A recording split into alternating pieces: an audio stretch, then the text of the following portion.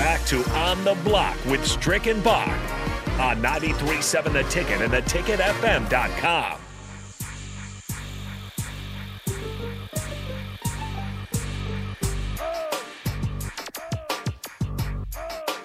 We are rounding out things here on the block on 93.7 The Ticket with our daily segment geared toward the NBA, Hitting the Hardwood here with Strick. Today we've got a few different topics to run through, so I'll just go ahead and jump in on a few of those topics. One is there's a few teams, I think, Memphis and Chicago kind of come to mind that are untested for the playoffs, but have been major surprises this year.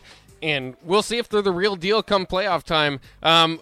Specifically looking at Memphis here, do you believe that they're the real deal? It's kind of interesting. Ja Morant, obviously the face of the team, but they've actually got a pretty nice team around him. I wanted to mention this as he does. I mean, he's a unique player himself, being that he's not very big. He's a point guard, yet he still leads the league with points in the paint with 16.8 points per game because of how fast he is. I mean, he can get to the bucket really quickly. But I guess and this doesn't help him in the MVP conversation, which he's probably outside the top 5 in that, so he's not necessarily a huge contender. But the team is actually built pretty well around him. They're 20-2 this year without Ja Morant in the lineup. They've also won 11 of the last 12 games. In 9 of those games, Ja Morant was not the leading scorer. So it's kind of a better team maybe than you would expect, rather than just being carried by Ja Morant, who's clearly the face of the team. No question. I mean, at one point, they were 9-2 without Ja Morant and 21-12 with him at one point, at the midway point. That's a phenomenal number. And what even throws me for a loop is they had probably 4 of their top players out. Adams, they had Morant, they had Bane out, and one other person. But then they next up, and Dylan Brooks goes for 30. And here's the kicker. It wasn't just Dylan Brooks. Then you had Xavier Tillman go for 13. Zaire Williams hit 19. DeAnthony Melton hit 17. There was balance of minutes. So they didn't just play a whole bunch of people with a lot of minutes. So you had balance of minutes, and those guys all contributed. And they had 1, 2, 3, 4, 5, 6. They had 7 guys in double figures. That doesn't happen in the NBA like that, bro. That's balance. You have that much depth that 7 guys in a game. And listen, I'm not talking about a game against Sacramento. They had Desmond Bane out, Yves Pond out, Ja out, and Adams. And at that point, they were playing the Phoenix Suns, the best team in the NBA. Go figure. How much more credit should Taylor Jenkins get? I think he's going to get the Coach of the Year award.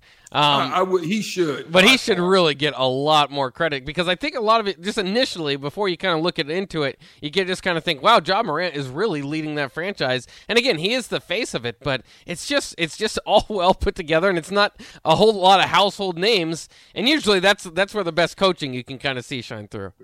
Kudos to their staff. Not just the coaching staff. I'm talking about those in the back. Oh, yeah. In the back, who are just finding these just great role players. And the sad thing is they're not going to be able to keep them. They've got to continuously duplicate that, because those guys are going to be able to go on and make money elsewhere. Yeah, unfortunately. Yeah, that's always part of the. Sometimes you just do too good of a job putting a team together, and then you make a lot of money for those guys. But unfortunately, it's not for your team. So we'll see kind of how that plays out in the years to come. But I can't wait to see if they are competitive in the West. I think that they certainly are going to have a chance. They're going to have a lot of home court advantages. Number 2 seed now. Yeah, they're going to have a lot of home court advantages there. So it's going to be who they match up with, and I would venture to say their best matchup would end up, I think, being probably Minnesota. Yeah. And we do see a lot of teams, too, throughout, the NBA is kind of, there's these regular season titles and standings and stuff like that, and then you kind of get into the nitty-gritty.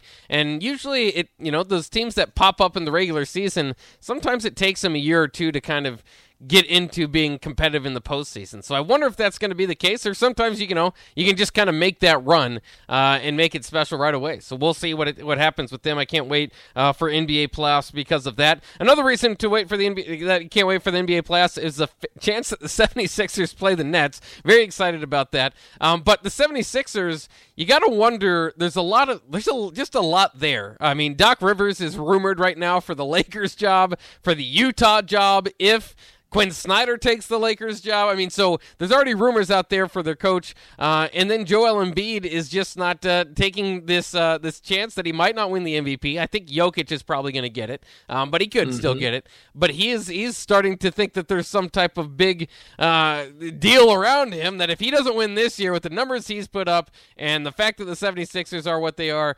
that he thinks there's something about against somebody winning it in Philadelphia or just against him. Does he have a point, or does he need to understand that Jokic and Giannis are just incredible as well? I think you got to understand. And I think they've had a little bit more imploding going on internally than I would say late. And remember, it's what have you done for me lately? I mean, yes, you've got a good body of work, but you got to look at what Giannis has went from kind of middle of the pack and just kind of emerged and just came out with what he's been doing this last like 15 games. And then you got Jokic has just been he's just dominating all along. Just plodding along, just getting busy, just plodding along and just consistently getting busy. So yeah. We'll see. Yeah, and real quick before we do wrap up, I did want to ask you about the Lakers could be eliminated tonight.